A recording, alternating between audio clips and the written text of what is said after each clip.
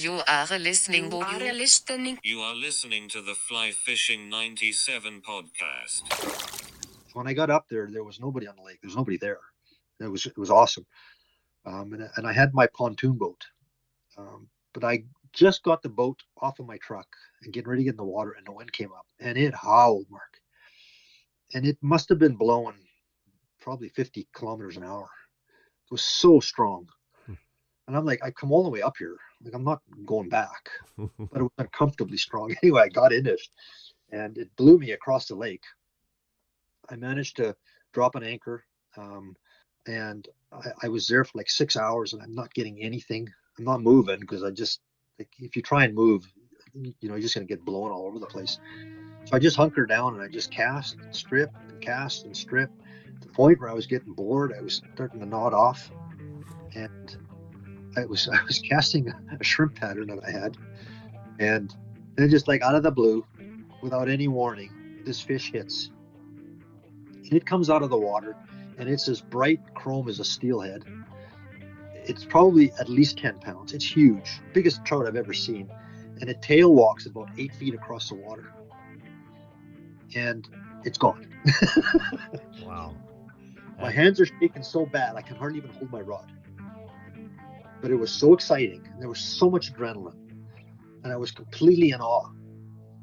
Welcome to the Fly Fishing 97 podcast, featuring interviews with passionate people within the fly fishing industry. We focus on guides, conservation, resort managers, gear, and talented fly tyers bringing usable information to fly fishers. The Fly Fishing 97 podcast is brought to you by The Fly Crate. TheFlyCrate.com is your source for all things fly fishing. The Fly Crate offers a monthly fly club. We select patterns every month for your home waters. With membership, you'll receive flies created to match the hatch in your area, along with the Fly Crate's guide magazine, the convenience of having flies delivered right to your door, some sweet stickers. Discover new patterns and start stocking your fly boxes now. TheFlyCrate.com. Here's your host, Mark Hopley. Welcome to this edition of the Fly Fishing 97 podcast. Thanks for joining us this time around. And we are going to take you out to Vancouver Island in British Columbia, Canada. We've got Wes Penny on the line. Now, Wes, he spent 19 years with the Victoria Police Department. He spent 6 years with the Douglas Lake Ranch, beautiful facility in beautiful BC here, and is also a moderator on the Stillwaters site, avid tyer, avid fly fisher. Wes, thanks so much for coming on the podcast. Hi, Mark. Thanks for having me. I'm real happy to be here.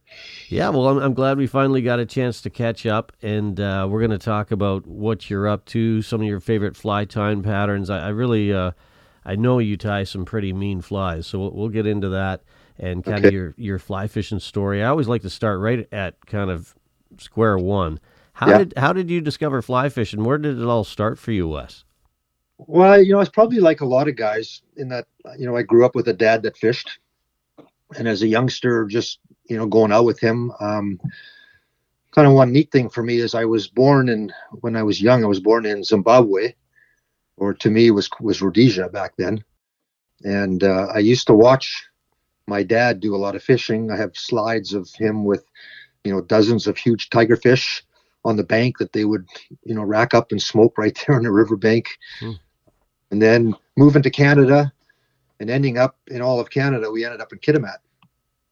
And so as a young kid growing up there, I'd often go onto the river with my dad, and, we'd all be casting these Kitimat lures for springs and coho and whatever else was in the river. So that was kind of, early fishing for me. And then when I turned, I think probably 19, I left Kitimat and moved to Vancouver Island. Ended up in Victoria. And then just, life and circumstances, I just stopped fishing. And I never fished until, the odd time I'd go in the ocean with a buddy if he'd ask me really to get into any kind of fishing. It never happened until about 2004. Okay. What happened? What were you doing in 2004 that you came to find it again? Well, I was policing in Victoria. And I was dating a girl at the time, and we had gone on a holiday, and I again, I've never really talked to her about fishing or anything, but we ended up going on a holiday, taking our trailer and going across to Banff and through the Kootenays. And we were on our way back, and we stopped at this little rest stop right on the Kootenay River. I didn't have a license. I really knew very little about anything with fishing, but I always kept a little spinning rod under the back bench of my truck. So I went and grabbed it, and I think I had one Panther Martin type lure on it. And I walked over to the river, and I told her, said, if anybody drives in here, yell at me, because I'm probably not really supposed to be doing this. So I'm standing there and I'm casting. I ended up, catching this maybe about a 12-inch. I think it was a rainbow. It was a beautiful little wild rainbow, and great fight. And I'm just giggling like a kid in school, having a great time. He's watching me, and then I end up snagging it on a branch, and I'm wading. I hadn't dressed down in my underwear, and I wade into the Kootenay River up to just about my armpits to get this one lure back, just in case I want to do it again. Anyway, we end up getting back into the car, and we're driving down the highway, and she looks at me and she says to me, she says, I never knew you liked fishing so much. And I said, I love fishing. I grew up fishing with my dad. I just stopped, just the way things are. And I said, one day I think I really want to learn how to fly fish. And that was kind of the end of our conversation. And then about 3 months later was my birthday, and she gives me a fly rod, a reel, line, flies, lessons, and that started it. And I bet. And I still have. She gave me a Fenwick HMX 9-foot to 6 weight with the Fenwick reel. I still have it. I still use it. I won't get rid of it. It has lots of value to me. But yeah, that kind of started the whole thing. And then it's thousands of dollars later, and all different boats and different flies and different experiences, and away you go. So that's a great story. Yeah. And the fact that she probably saw the smile on your face and said, "Oh, yeah, he looks like he's into that." Yeah, understand, knowing it, and that's cool.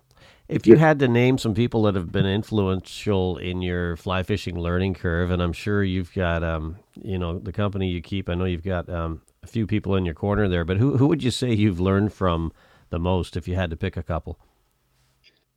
I don't know that I've learned a lot from one specific person or a couple.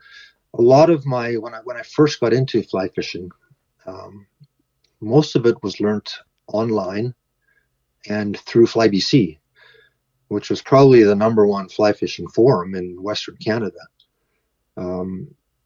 So I started with that, got to know some guys locally and went out with them. But then FlyBC twice a year would do their spring and fall fishing. And I would go to that. I would, I'd take time off work. And I was lucky, when I was policing, I got quite a bit of time off. But I would take probably 3 weeks to a month in the spring, usually May, and then in late September, October, I'd take another month off. And I'd grab my trailer, I'd head to the interior. I'd hook up with the guys going to the fishing, and then just go camping and fishing for a month. And that was kind of how I, just maintained the, urge need to go fishing. But it was meeting a lot of those guys that, did that for years, year after year after year. It was these same guys that I'd meet and hook up with that became very good friends. And each of them had different qualities to do with fly fishing. Mm-hmm.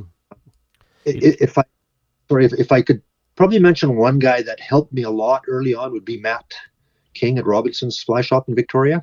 Right. I love that store.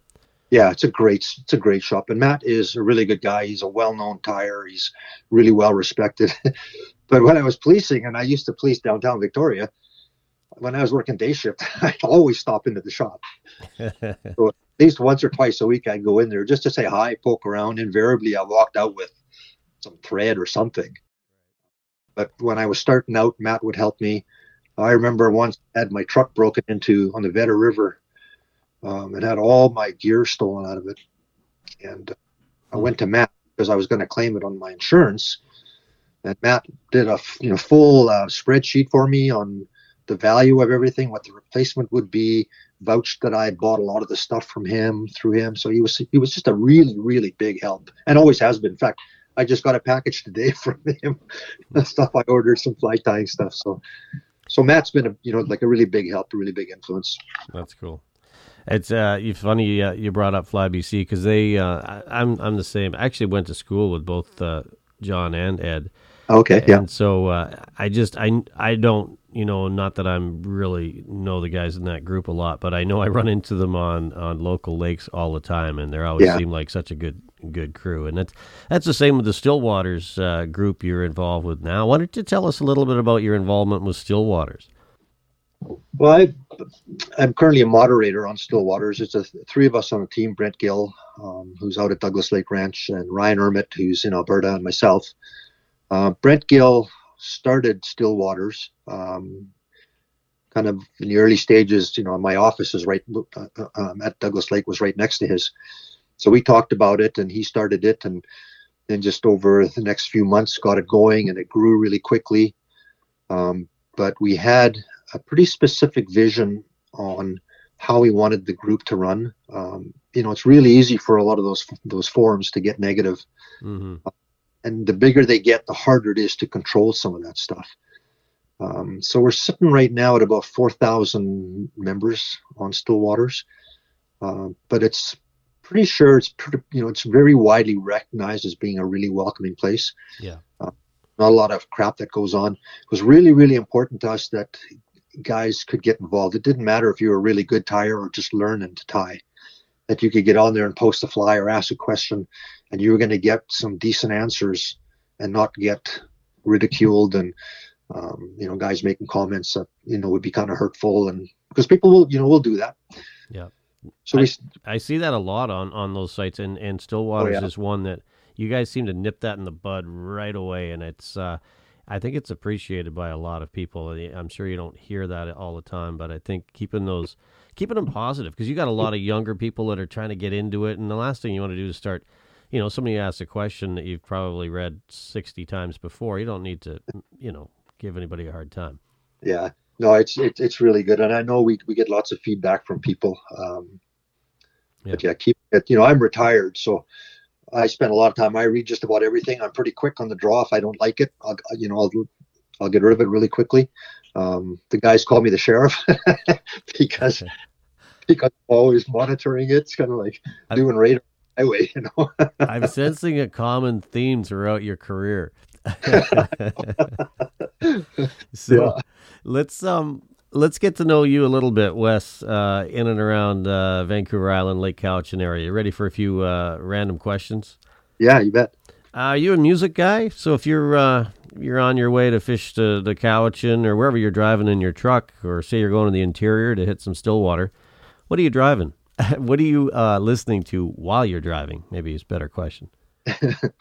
Driving my truck, and I listen to absolutely nothing. That's a lot of words for not a lot. I like it really quiet. Okay. I like music, but when I'm driving, and I think I've always been that way right through my policing career, driving all the time. And my whole career is, my whole life is revolved around driving. So I've never really been big for having the radio on or music. It drives my wife crazy, because if I get into her car and the music's on, I turn it off right away. What about when you're tying? When you're tying your fly patterns, have you got anything playing in the background? No, it's usually pretty quiet. If I have anything on, I have the TV on next to me. I got a small TV on my tying desk, so I'll watch sports. Over the last couple of years, as I really got into more fly tying, I enjoyed watching the Canucks while I'm tying flies. Mm-hmm. So kind of a good place for me to go for a couple hours in the evening. And right on. But generally, I just like peace and quiet. Okay, so let's go down that sports avenue. So I was going to ask you if you were maybe a Cowichan Valley Capitals guy, or if you're a Canucks guy, Lions, Whitecaps. Where do you get your fix in sports? I am a huge Canuck fan, and I'm a massive Seahawks fan. I rarely miss a game. I get uptight all the time when I'm watching. My nerves get frazzled, especially with the Seahawks. They just have a way of driving you crazy with the way they play. It always comes down to the last minute. I don't know what it is with them. They can't get started right at the beginning of the game and get a big lead and coast. It's always right down to the end. But it's fun, and I love football. I played a lot of it when I was growing up, and I like it. I've been down. I've watched a couple of games. The atmosphere down there compared to the CFL is unbelievable. Mm-hmm. You go downtown Seattle on game day, and everybody's out with the gear on and the colors and the party atmosphere. It's just really cool. But yeah, it's a beautiful stadium. Yeah, it is. It's amazing and loud, man. There's nothing like it. No, I agree. Yeah, even though Kingdome was so loud. Yeah, I never got to a game in the Kingdome. Yeah, the atmosphere in there, when you go in there and there's 60,000 plus people, because you go to a CFL game and there's maybe 20,000 people. Yeah, unless it's Grey Cup. You triple and quadruple that in the Kingdome, and it's just so loud, and the pageantry, the color, it's a crazy experience. Yeah. Where do you like to talk fly fishing? And I suspect it's probably online, but is there a local coffee shop or a fly shop or a watering hole you might frequent to get your fix when you're not on the water? Not too much. Being in Lake Cowichan now, there's nothing close by, and even at the ranch there wasn't a fly shop close by. So I tend to, if I'm not fishing, then I'll tie. If I have a chance to go into a shop, I love going into Robinson's, Trout Waters, really, really good shops. Even on the island, there's a little one in Qualicum Bay. What's it called? West Coast Fly Shop or something like that. I've been in it a couple times. An older English guy that runs it. It's a really cool little store. He's got some great stuff. He's got stuff in there that I've never seen anywhere else. I love those. I love those little stores like that. There's one the two shops you just named, Robinson's and Trout Waters. Those are my go-to. But there's a little one, Kencraft, out towards Lumbee. I don't know if you've been in there. It's got some hidden treasures in there. Yeah, I've heard about it. I haven't been in it, but I've heard it's an amazing little shop to go into. Yeah, no, 100%. I love those little finds like that one you just mentioned there on the island. It's cool when you can kind of be. It's not always what you'd expect, and I find it fascinating when you go into a fly shop and they have different, maybe materials you haven't seen before that are maybe older or just hanging around. Lots of stock and some new, materials to tie with is always fun. Interesting. We were up that way and we stopped to get gas. There's a gas station next to it, and I saw the shop and I walked over and it was closed. It was on the weekend, so it was closed. So I made a point of next time I went back up the way to go in. So I went in that one day and I'm looking around and I was looking at his wire, and he had this Sculpin olive wire, UTC wire, and I'd never heard of it. Yeah. And it's an amazing color. It's kind of a brownishy olive color, and now I use it probably 75% of the time. Good score. Well, while we're on fly patterns, one go-to fly pattern, Wes, that you can't live without. So let's kind of narrow it down. Let's talk Stillwater. If you had one go-to pattern, what would it be?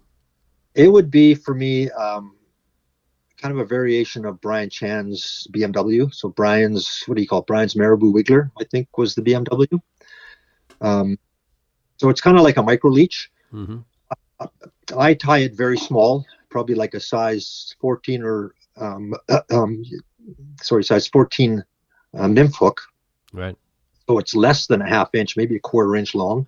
I use ostrich herl, foxtail, and a colored bead. So it's really tiny. But it can be a leech, it can be a damsel, it can be a scud, it can be a chronomid if you give it a bit of a rib as well. Mm-hmm. So it becomes a really versatile little pattern, and it would be the one I take out first if if I don't know the lake or if I just want to check things out. Do you fish that under an indicator ever, or is that strictly Yes, always an indicator. Okay. Yeah, it's pretty small, so it would be a tough one to kind of strip. You could definitely strip it, but for me, it would be under an indicator. What color rib on that? Generally, I will do, if I tie it in kind of an olive ostrich herl. Yeah. Then I would do golden olive rib. Okay. So a little bit darker and brighter, or red. A red rib would be really good. If you tie it in black with a red rib, brown with a copper rib, just kind of those standards. Yeah. You sitting at your tying bench right now? I am. Yeah, me too. I thought I heard something, the thread coming out or some rib come out there when you're. I was going to tie a fly while we chatted. Do it. Absolutely. It's more authentic that way. So, I just want to get back. We'll get back to your fly fishing in just a second. If you had to pin it down, Wes, the single biggest lesson that you've learned through your experience fly fishing, could you do that for me? I think it would be to appreciate every day that you get to go fishing. Partly because it'll probably never happen again. Every day is different. I know I've had days. I remember a day on Salmon Lake that I went out, and it was in October, early October, and I was using that BMW pattern. It was all red, kind of a little bit lighter than maroon, or not maroon, burgundy, and it had, I can't remember the color rib, but it was all red. And I was anchored in maybe 6 feet of water, and it was all weedy at the one end. There was a bit of a channel running next to the boat, and I kind of anchored in the weeds and just kind of dropped my fly and into that channel. I probably caught 50 fish for the day. I broke off so many. It was crazy good. And I went back the next day, same spot, same thing, everything, and not one touch. So, what you experience today is going to be totally different tomorrow. Yeah. So my lesson is to appreciate what you do today, because it might never happen. It might not happen again. Yeah. And I think that's what keeps us coming back to is the unpredictability of it. If it's predictable, I mean, we've all been to maybe a buddy that's got a small pond in his backyard or something, or in his back 40, and it's just like shooting fish in a barrel. At some point it gets boring, right? Yeah.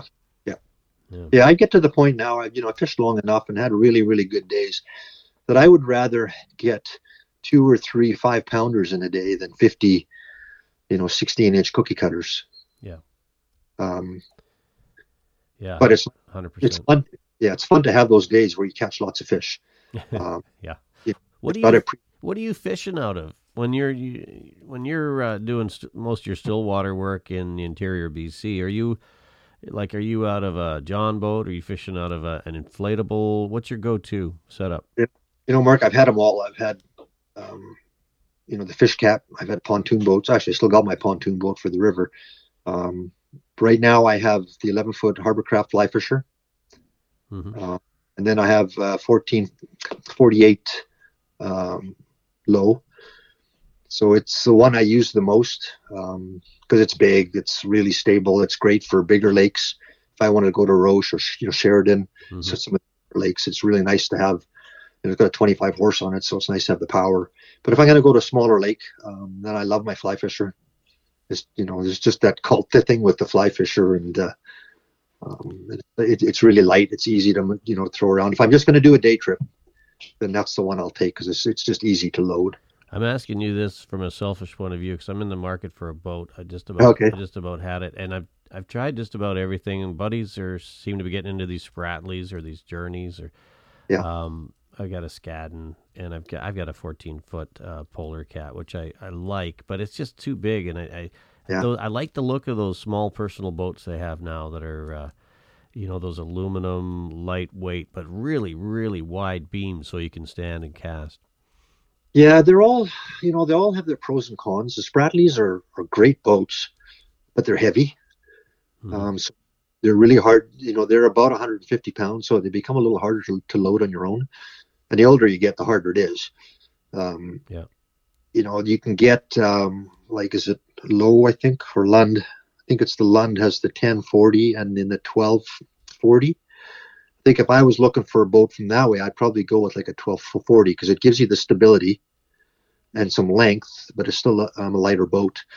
There's Marlin and Journey, and they're all really decent boats too. Lighter aluminum than I think the Lowe and the Lund. So there's lots of pros and cons, but I don't think I would want anything shorter than 11 or 12 feet because you can put a bigger motor on.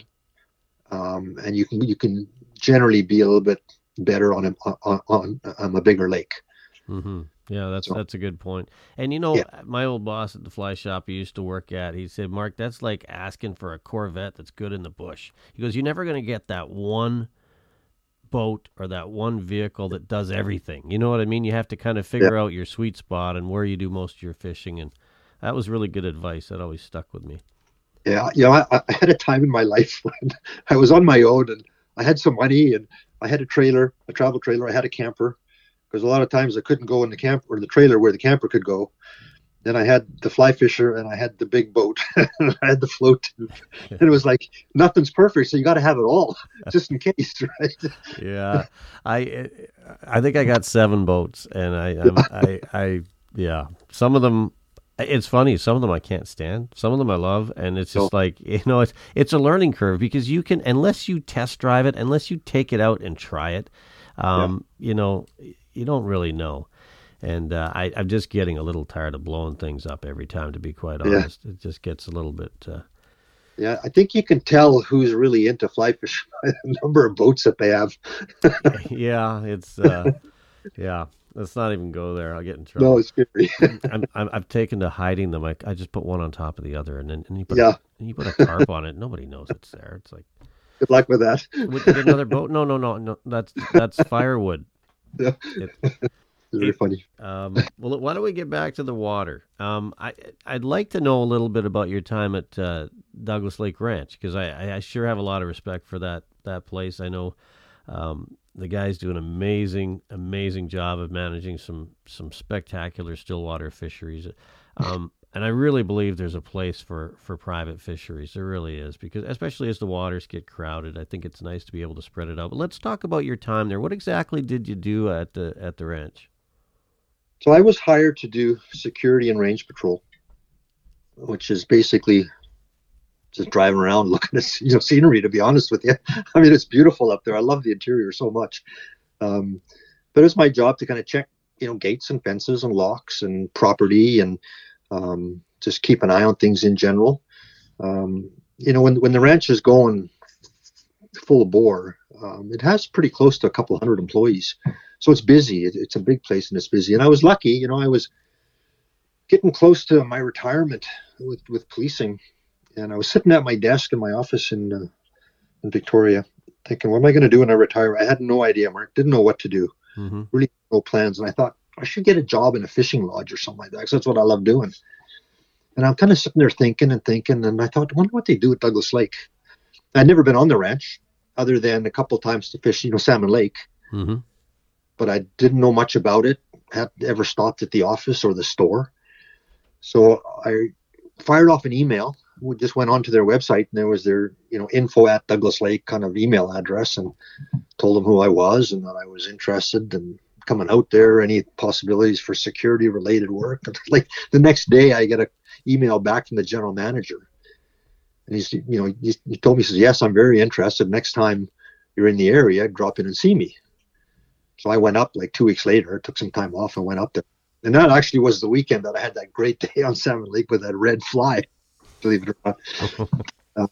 So I went in and met them and had a chat. And that was, like I say, in early October. And just after Christmas in January, they he made me this offer. It was like this, just too good not to go. So I left policing and went up. And it was an amazing place, But about a year after I'd been there, the job kind of changed its focus to occupational health and safety. Okay.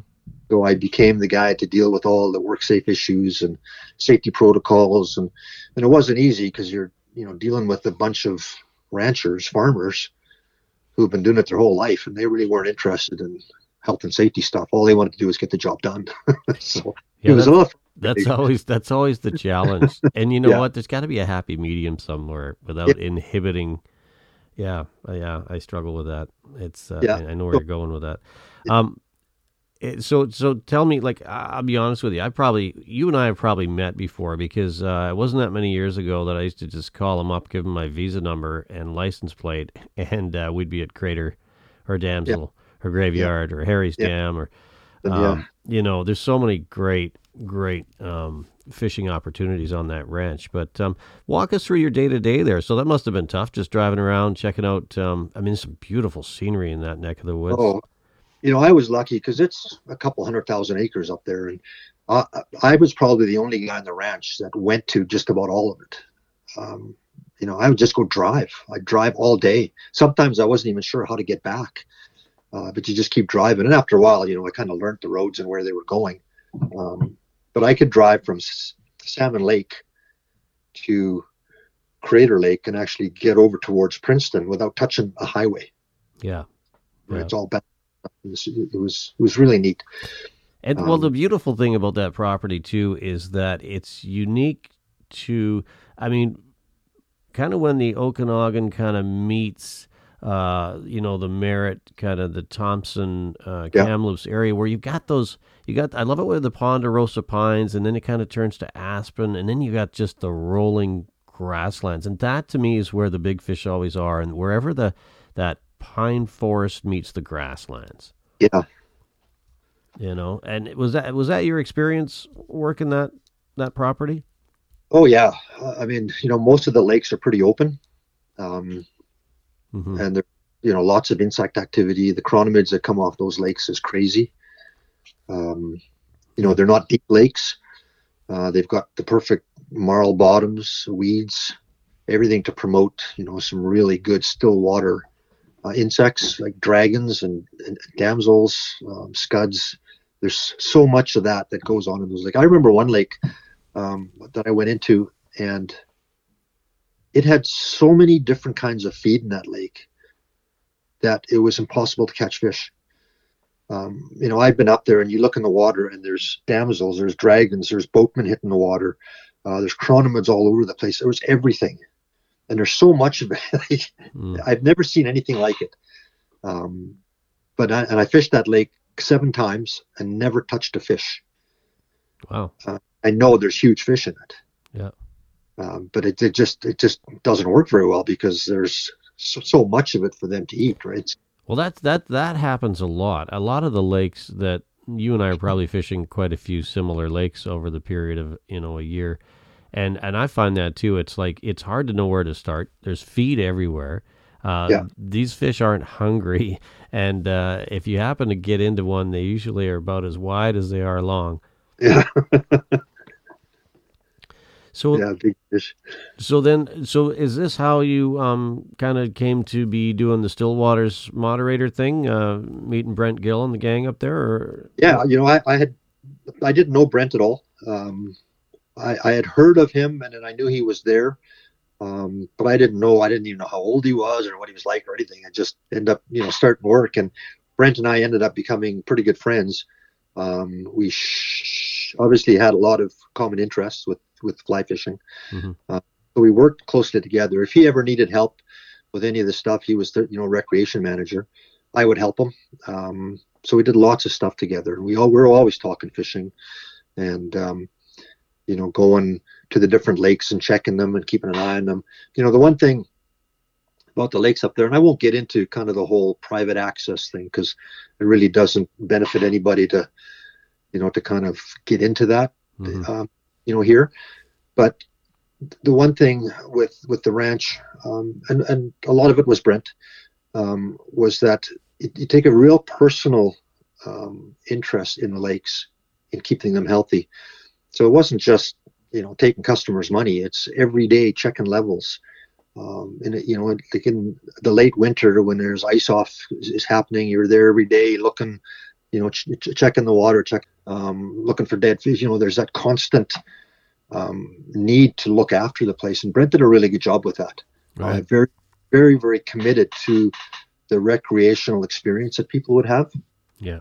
And the one thing that I learned, and I think I saw it more at Douglas Lake than before and didn't realize, there's a lot of people that fly fish. There's not a lot of people that make a living off of fly fishing. You can guide, you can tie commercially, that's not going to make you rich. You can own a fly shop, you can own a lodge, you can do all these different things, but there's not that many people that do it. Most people are ordinary guys that are working full time, have kids, have mortgages. They buy a travel trailer, they've got a boat, and they love fly fishing, but they don't get to do it that often. And when you get on these forums, and I really noticed it with Fly BC early on, and then not as much with still waters, but there's these guys that are active in these groups a lot, but don't really get a chance to get on the water a lot. Mm-hmm. So when they go, they really need to have a good experience to keep them wanting to do it. Right. And the ranch offers that. So you can go to Salmon Lake where you get really nice camping. It's got a pool for the kids, so you can take the whole family. You can go, your wife can go, the kids can go. They can go fishing. You can take them boating, and there's beautiful drives. It becomes more of a family place. Right. Then you look at Stony Lake or the yurts on the lakes.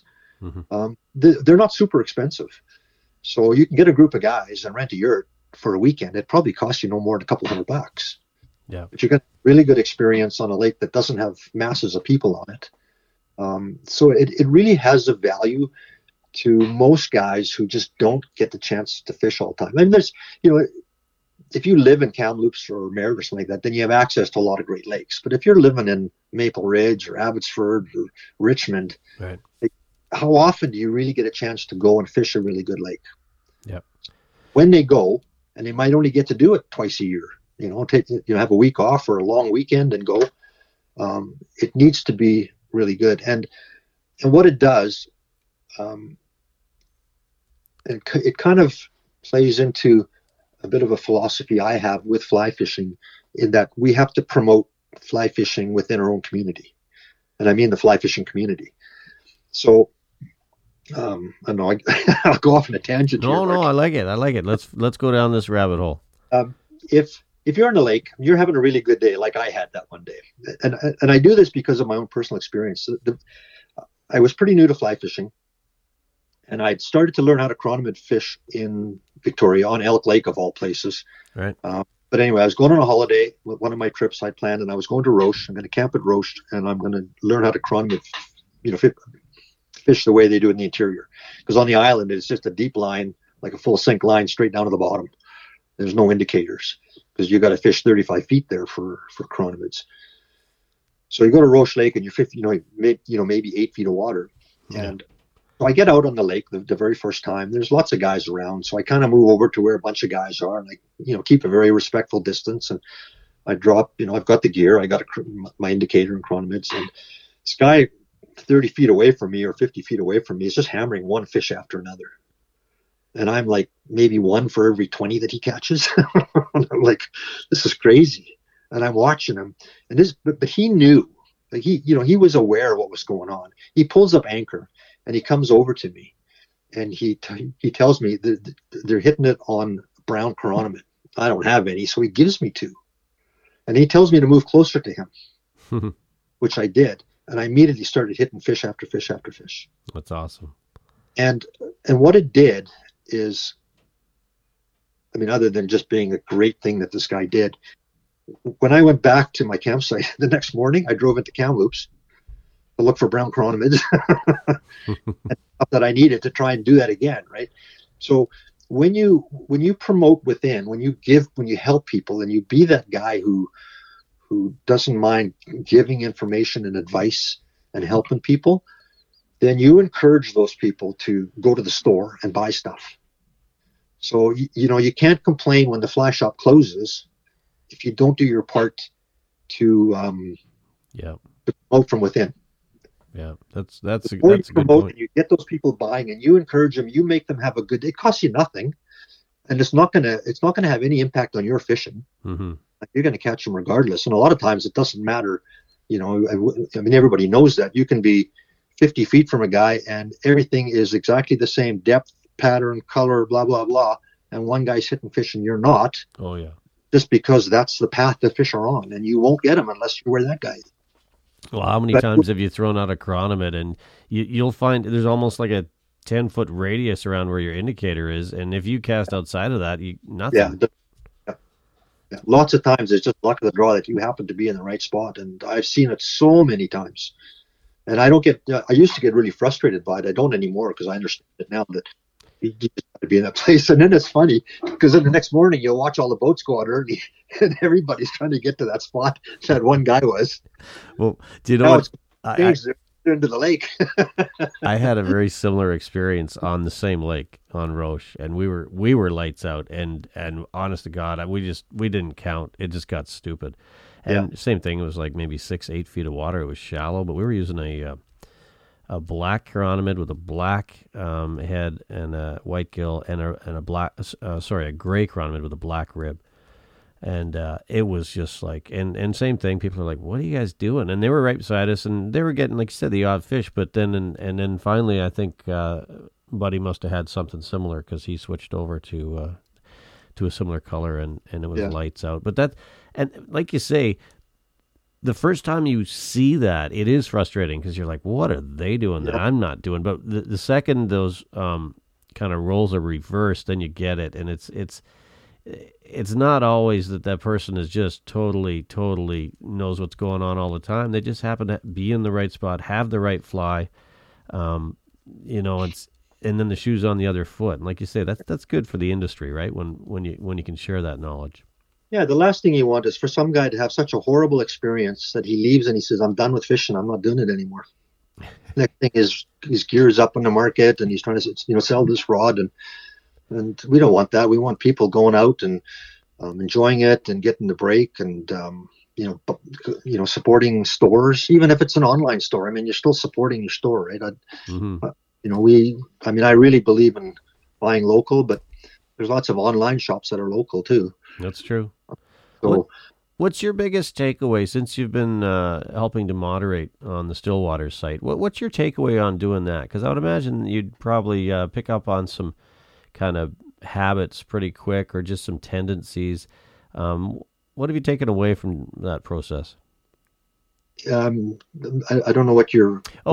So what I'm saying is being a moderator on any, say, social media site, I'm sure it brings a unique set of challenges, right? So you got people mad about this, or you have to probably step in sometimes and say, yeah, hey, that's not appropriate. We can't go down that road. But what's a takeaway that you would kind of throw out there that you've kind of noticed? I think, as long as you set the tone on a forum of what you expect, people toe the line. So we have really very, very few problems that come up. Once in a while, somebody will say something that crosses a line, and I don't email the guy or give him a message and go, this is wrong. It's just gone. I get rid of it. And if he does it again, then we'll just dump him as a member. We really won't put up with it. And a lot of it goes back to just what I've been talking about. I want people who are pretty new at fly fishing, who are new at fly tying, to get on there and ask questions. And we have lots of guys who are tying for the very first time in their lives, and they'll put a chronomid on there that obviously is not great, but they're asking for advice. What do I do about this? How can I improve? And they get the advice, but it's done in a really positive way. Yeah. And you'll get really good tires like Trevor Tatarczyk, Devin Sieben. There's guys who are excellent tires will get on there and give advice and give some criticism, but it's done very positively. And so as long as that atmosphere is there, then people will enjoy it and people understand it, and you don't have the problems. Yeah. Right? But when you're, I've looked at stuff, and even there's one that I look at a lot, which is, I can't remember the name of it now. It's a used fly fishing stuff that you can buy. It's worldwide, basically. You get guys from all over the place. Mm-hmm. But a guy puts a rod up there and he's asking too much. Well, next thing he's got 50 comments of guys just giving him crap for it. Like, where's the moderators? Like, get rid of that stuff. Yeah. Yeah. So, no, you guys do a bang up job on that. You really do. There's no doubt. And when sorry, go ahead. I enjoy it. I enjoy the people. I know, I've got to know a lot of the people. So when you know them personally, it's a lot easier. What we're finding right now is a lot of our new members are women, which is really interesting. So it's obviously the word out. I think that it's comfortable for women to go to it too. Mm-hmm. And questions, not intimidating. We're getting more people from, it's always been kind of Western Canada, Alberta, BC, Washington, a little bit from Oregon, but it's starting to spread now where we'll get requests, a member request from New York and a couple from overseas. Well, I think so it's kind of have that influence as well. I mean, a lot of the guys don't post very much, but right. It'd be cool to have more content from other places too. I think fishing still waters, let's face it, if the industry is really going to grow, that's one place it's easy growth, right? Because those blue ribbon trout streams or rivers that everyone's familiar with, everyone knows their names, everyone knows, those dream stream kind of stretches, they see a lot of pressure. And it's nice to be able to get out on a lake when heaven forbid, you might have it to yourself. I've fished a few lakes this year where there was nobody else there. And I'm not talking private lakes. I'm talking lakes anybody can go to. And that I love that. It's also nice to have some company, but the solace is pretty nice. Yeah, I love going to a lake and there's nobody else there. It's just very, very relaxing. You can just do whatever you want to do, move as often as you want. I've been on lakes when there's been so many people. And when you're anchored, you're there for the whole day because there's just nowhere else to go. It's crazy how busy it is. Yeah, for sure. We're chatting tonight with Wes Penny. Now, Wes is out of Lake Cowichan, BC. He's an avid fly tyer, avid fly fisher. Spent 6 years with the Douglas Lake Ranch. He was 19 years with the Victoria Police Department and then got into a health and safety advisor role at the ranch and also moderates the Stillwater site. So what a perfect fit to have on the program. Appreciate you doing this. I want to find out, Wes, is there something in the sport of fly fishing you'd like to see us do a little differently? Anything maybe in your mind we might want to look at changing or improving?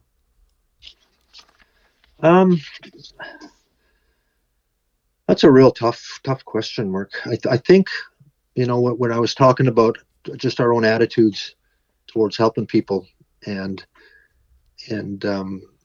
being more willing to give out information. And that doesn't mean you have to give out your, top, secret lake with the big trophy trout in it. That's not what I'm talking about. But it's just when you're out on the water, when you're talking to people, when you're on a forum, let's just be really willing to give information, give it willingly, with the intention of helping people out. And especially in this day and age, it's a crazy world. And if you can help somebody else have a really good experience, which just promotes the growth of the industry. It helps guides, it helps stores, it helps lodges when there's more people that want to get out and fish. And there's so many opportunities in lakes that it's not going to have this huge impact in reducing your fishing opportunities. Mm-hmm. So for me, that's kind of just an angle that I always like to try and look at. I love giving information. I love helping. I love that. That maybe sometimes I have a little bit of info that I can help. It's no different with my fly tying. If a guy wants to know how I tie a fly, I'm more than happy to tell him. If it works and it gets him into fish and he has a great day, then, that's what it's all about. So encouraging people just to help each other out, be kind to each other, give out information, keep your, your top lake to yourself. That's fine. The guy will figure it out one day, and he'll have his own favorite lake. There's just lots and lots and lots of people whose opportunities are so limited that we need to make sure that they have a really good time. Let's talk about your fly tying, because I know how big a part that plays in your life, just based even on your Instagram site. And I think I don't know how many photos you put up that I've liked over the years, but I know there's quite a few. And I can tell you're up to some good things in that tying room. So talk to me a little bit about when do you like to tie? Are you a guy that ties all winter? Is it before a trip? Is it all of the above? I tie whenever I have spare time, which is a lot. I tied very, very little until I went to Douglas Lake. And what happened at Douglas Lake, especially in the last probably 2 years, I've tied more in the last 2 years and advanced in my tying the most in the last probably 18 months or so. But living out at Douglas Lake, it's a ranch, it's a working ranch. 8 o'clock, there's not a person moving anywhere in that place. lights are out, everybody's in bed because they have to get up early the next morning, and if it's minus 25 out, and I don't go to bed early, not like 8 o'clock. It's like, what do you do? So I started tying more. And then over the last couple of years, just having more time. My wife right now works. She's usually in bed pretty early. I don't like to go to bed too early, as I said. So I'll come up to my tying room and I'll spend an hour or two just about every night tying. I enjoy it. I enjoy trying different things. I'm always looking at videos and other patterns and trying them.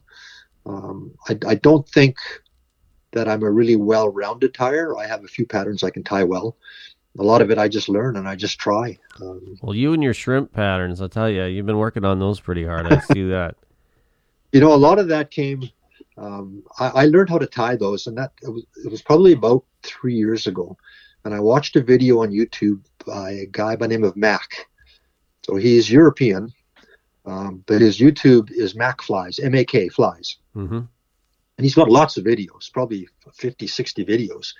And I was watching him one night, and he was tying this scud. And he was using that clear stretch cord and the resin. And I thought, oh, that's pretty cool. So I started to tie it. And I mean, when I look at how I tied them 3 years ago, and I got really good reactions out of people to how I tie them now, there's a huge difference in the pattern. But they're kind of unique, I mean, it's nothing that I've developed. It's just something that I've spent a lot of time tying and trying to perfect. And I'm always changing it, adding different dimensions to it, and trying to make it a little bit different. Just watching a video. Talk to me, Wes, about your setup. You're in your tying room right now. So if you look around you in your, what's your go-to vise you like to use? Let's start there. I use a Renzetti Traveler. It's the one I bought from Robinson's when I first got into. I mean, it's probably at least 10 or 12 years old. I had bought a Norvise about a year ago, and tried that for a little while, and I just couldn't adapt to it. It's a different way of tying, so I ended up getting rid of it and going back to my Renzetti. It's what I've always tied on. I'm very comfortable with it. Vices are funny. It is what you know, right? It's what you're used to. So that would probably be a difficult adjustment. And I bet you if you started with a Norvise, it would have been different. Oh, Norvise is an amazing vise. Yeah. I could have kept it and had both, but if you don't use it a lot, and I think that's the thing with a Norvise, you need to use it a lot to get really good at it. For dubbing, it's incredible. It's so fast for dubbing. Yeah. Spin's great. You can do a lot of things with it. And my style didn't do a lot of that. I really need to have a rotary vise because when you're doing the resin, you're constantly turning the fly. You have to move it. You have to turn it upside down to let the resin run back, put it on its, on different angles if you work in the resin. So my Renzetti just works for me. Love to have a Renzetti Master, but I don't think that's ever going to happen. Yeah, I got the same as you. I got a Renzetti Traveler, and I like it a lot. It's relatively simple, but I like. You know what I like about it? I do a lot of small tying, which I suspect you probably do too. Like whether it's shrimp patterns, those micro leeches, chironomids, and you can really work your way around that vise. Yeah, very much. Yeah, it's a really easy vise to use. What's your go-to in thread, Wes? What brand do you like to use? I think thread is probably the one thing of all the stuff I've done with fly tying. The thread has probably been the one thing that has completely changed and opened up fly tying for me. So forever and ever, all I ever used was the Ultra 70. Yep. Because it's a great thread for tying chironomids. And that's, for the longest time, that's all I ever tied. But if you start tying some small nymphs, some mayflies, and you're using that Ultra stuff, it builds up bulk so fast that it's really, really hard to keep a small profile, especially around the eye of the hook. And then about 6 months ago, and most of that came from Instagram and just looking at stuff and reading what guys are putting on there, I got some of that Semperfli nano thread. Yeah. Super strong, really thin diameter, and you can wrap and wrap and wrap that stuff as much as you want, and it hardly ever builds up. So if you're doing like a mayfly pattern and you've got pheasant tail pulled back up to the eye underneath some dubbing, and you're trying to get everything tied in at the eye. The only thread to use is this nano silk. That's a really good tip. And it's strong. You can pull it really hard. I have a problem now. If I go back to the Ultra 70 and I use it, I pull too hard and I break it because I'm used to how strong nano silk is. It's funny because when I started tying, I was pretty young when I started tying, probably, I don't know, 12. And that was quite a while ago. And what I had at the time, it was all Unithread. That was all I had, Unithread. And you didn't have, maybe UTC was around, I don't know, but it sure wasn't the shops that I was seeing back then. Yeah. But when I found UTC, that changed my game. So what you're saying with this nano silk, I'm going to check it out because you're not the first person that's told me that. I should probably start acting on that because it sounds, that's something I struggle with on some patterns, especially some dry patterns, some small dries. Yeah. That thread buildup, like you say, around the eye. There's I think it's UTC, and I'm not 100% sure, but there's one called GSP thread, and it's very much like the nano thread, but the nano thread's more expensive. It'll cost you at least twice what you would pay for the UTC, but it's well worth the money. And I'll tell you, Mark, if you try it, you won't go back. I'm gonna follow some advice on that one and give it a go. Yeah, the one thing you don't want to do with it is you don't want to use your good scissors. Yeah, good scissors to cut it. But why is that? Because it'll dull the scissors. Really? Yeah.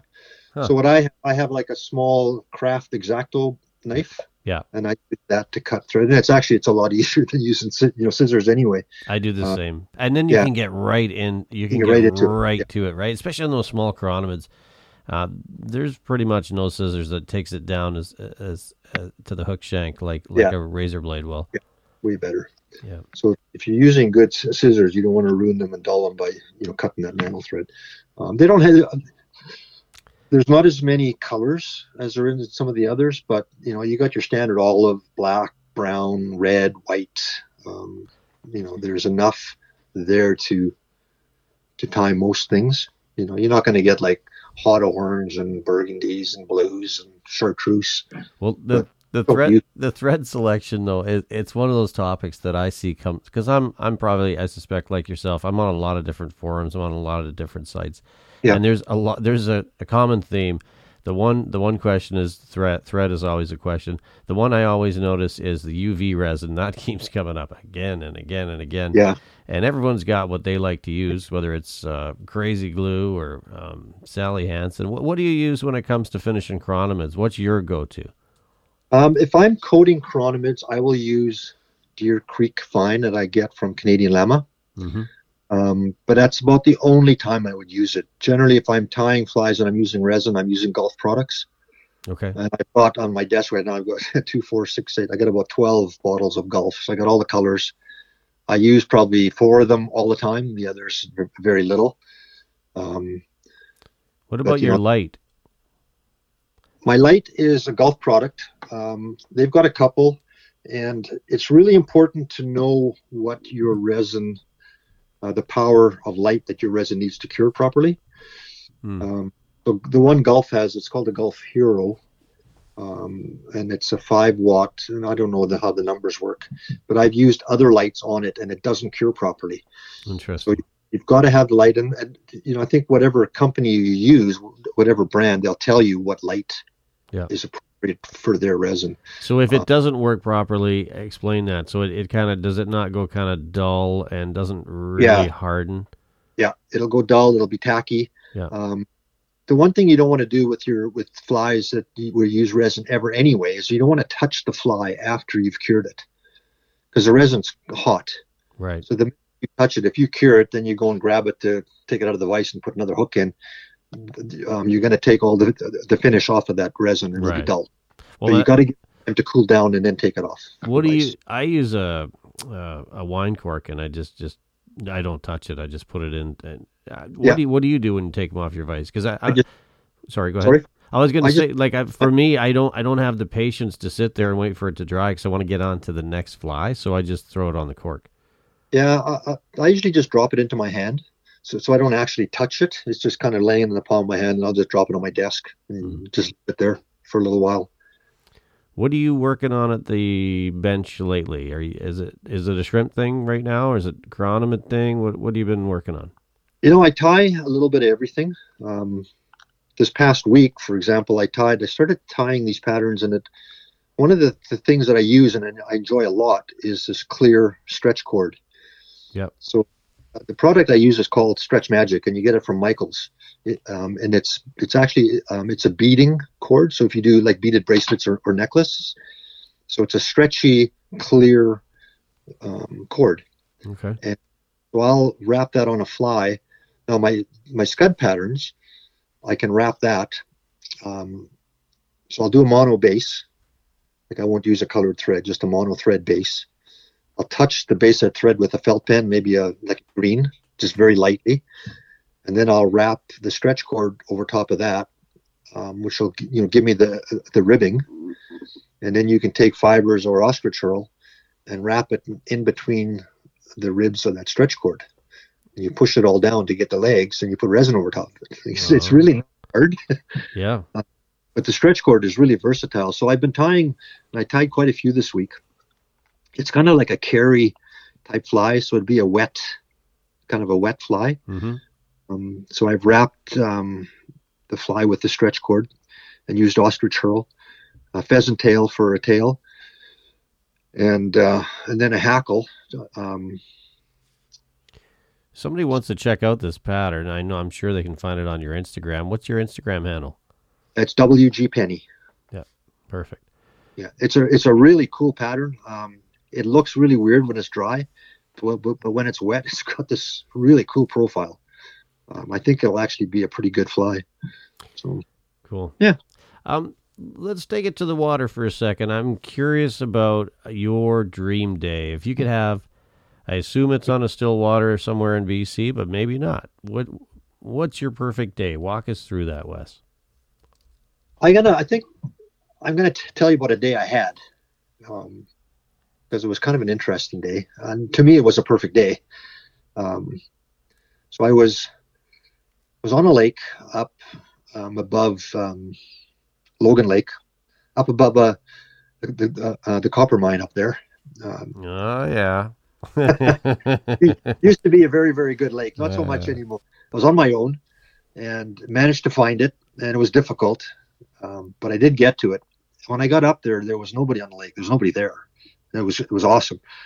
And I had my pontoon boat, but I just got the boat off of my truck and getting ready to get in the water, and the wind came up, and it howled, Mark.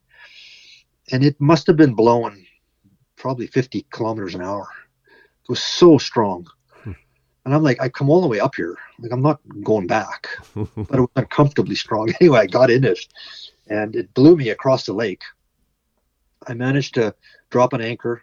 I was kind of at the far end of the lake from the launch, so about as far as I could go with the wind at my back, knowing it's going to be hard to get back to the truck.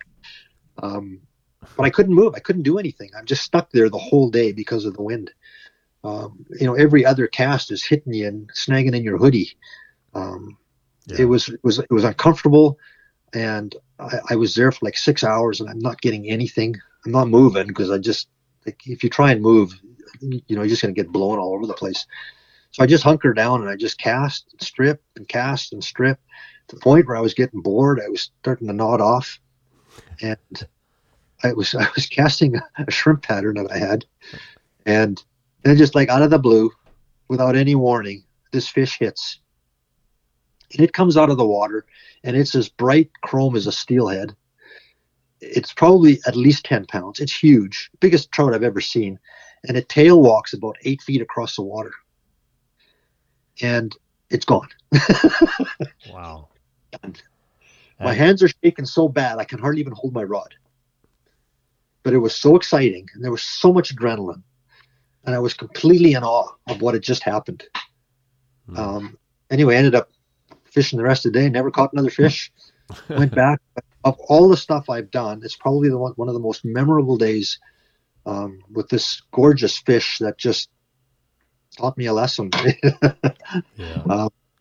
But I think, I mean, most days are perfect, but it's great just to get onto a lake where you've got, you're on your own. It's a decent lake. It's a little bit overcast because I don't like fishing in the hot sun. A little bit overcast, tiny bit of a breeze. You're just getting that little ripple on the water. Chironomids are coming off. There's swallows all over the lake. It's easy to tell what the pattern's going to be, and you're marking them on your fish finder, and it doesn't take long, and you're dialed into some really nice fish. And that would be perfect every time it happens, but it's we all know it doesn't quite work that way all the time. No, it's true. But we've all been there when and that's the one thing about the fishery that we have here that's so unique. I mean, when you start talking double-digit rainbows, and it's not, look, that's not happening every day. But no. you have the chance, if you frequent the right waters, you have the chance at a double-digit rainbow, which at some point they become a different animal in my mind. Once you get past that 3-4 pound range, they're just a beast, and they'll take you into your back and just without even looking. And that, for a lot of people, that creates a whole different environment because lots of people aren't used to catching fish that big, and if you don't know what to do, you can't just hold on. If you try and adjust your drag or put a little tension on your spool, palming, whatever, you can lose that fish so quickly. And but you have to catch them to learn how to land them. Yeah, that's true. It's not that easy. It's not going to happen that often. And I was fishing Dragon Lake a bunch of years back, and it's another a lake that had a reputation for some really big fish. And I was getting into some really, really nice fish, and they were into my backing so quick, and I was trying to put some pressure on them, and I was losing them one after the other. Anyway, Tom Lamb was at Dragon, and he's really well known, excellent chironomid angler, a lot of lessons, and he told me, just let it run. He says, let it go into your backing. He told me the fly line will slow it down eventually, and then you can start, playing it and bring it back. And I started doing that, and it worked. Yeah, that's a good tip. Yeah, because you don't want to start horsing a big fish, and if you give them any resistance, I always like to get that nail knot from the backing to the fly line, get that through the guides as quick as possible, right? Because if they're running hard and that knot happens to catch even for a split second, it can snap your tippet that fast. So you have to lose a couple of big ones till you realize it's not so easy to land them. Well, you're hitting some spots there that definitely house some big fish. So I'm hoping that next year we can get back to some of this COVID stuff. We could get back to traveling. Have you got a lot of trips you'd like to kind of get under the belt coming up next year, Wes? I'm definitely going to go back to the interior in the spring. Mm-hmm. Coming back, I've only been in Lake Cowichan since April.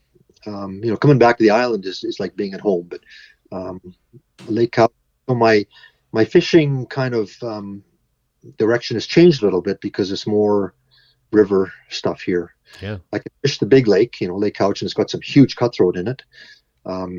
But I really want to get into, and I don't know it very well, but I want to learn to do some nymphing. I'll go back to do some steelhead fishing through the Cowichan and some of the rivers up around Port Renfrew. But I definitely will go back to the interior. I'll take probably a couple of weeks in the spring and go back up there and hit a couple of my favorite lakes and hook up with some friends. And then I'll do it again in the fall. The whole idea with being retired more now is to do some of that fishing. And, when I was at the ranch and I'm surrounded by all these lakes, whether they're ranch lakes or, other lakes, and I ended up not, fishing as much as I wanted to. You just get busy with doing things, and because they're in your back door, it's too easy to put off till the next day, and then you don't go. And right. And then when you're gone, you realize, man, why did I not, fish more?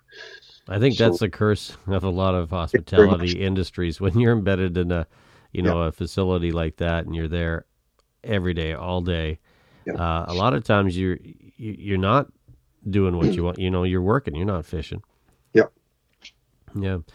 Well, hey, Wes, I really appreciate you taking the time tonight. Really enjoyed our chat, and it's funny because usually at this point I kind of get into what you're selling, what you're doing. It doesn't sound like you're not selling me a lot tonight, but that you're selling me some good fish stories. Yeah. And I guess one thing maybe we could say is, hey, if you haven't checked out the Still Waters website, check it out on Facebook, because that's a pretty sweet spot. No, and I'm going to end up getting, probably once after you put this out there and stuff, I'll be into, because I usually do all the member stuff when we get lots of guys asking to join. I go through it all, and so I'm hoping we're going to make some work for you. You might, yeah. And you might be 5,000 members before the end of the month. Who knows? well, we've had Brent on a couple times, yeah. And I've had quite a few folks from your site, and whenever I kind of have anything that's Stillwater related, I post it on Stillwater. So thanks for letting us do that, and thanks for this conversation, Wes. I really appreciate it. Thanks, Mark. It's been fun. I've really enjoyed it. We've been chatting tonight with Wes Penny out of Lake Cowichan, BC, retired from the Victoria Police Force, 6 years at the Douglas Lake Ranch, helps out with the Stillwaters website. He's a moderator for that site, avid fly tyer and fly fisher. Thanks for joining us tonight. The Fly Fishing 97 podcast is brought to you by theflycrate.com. Thank you for listening to the Fly Fishing 97 podcast. Your feedback matters. Let us know if there's a person or topic you'd like discussed. Email us at mark@flyfishing97.com. Until next time, tight lines, and we'll see you on the water.